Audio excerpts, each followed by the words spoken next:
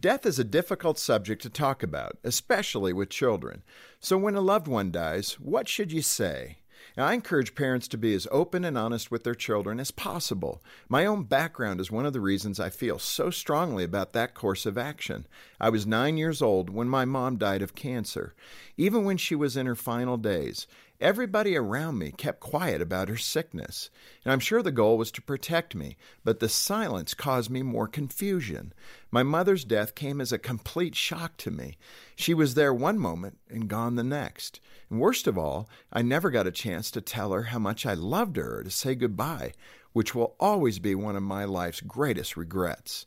And that's why I'm convinced that honesty is the best policy when it comes to talking with your children about death.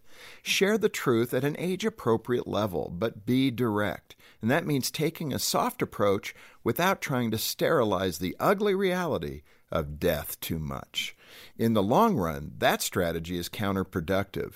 You may lessen your child's pain in the moment, but you won't be equipping them to handle their encounters with death in the years to come. One thing to remember, your goal as a parent isn't to protect your child from the reality of death. It's to come alongside them in the midst of their suffering and to help them through it with your love and support. To help your children thrive, visit FocusOnTheFamily.com.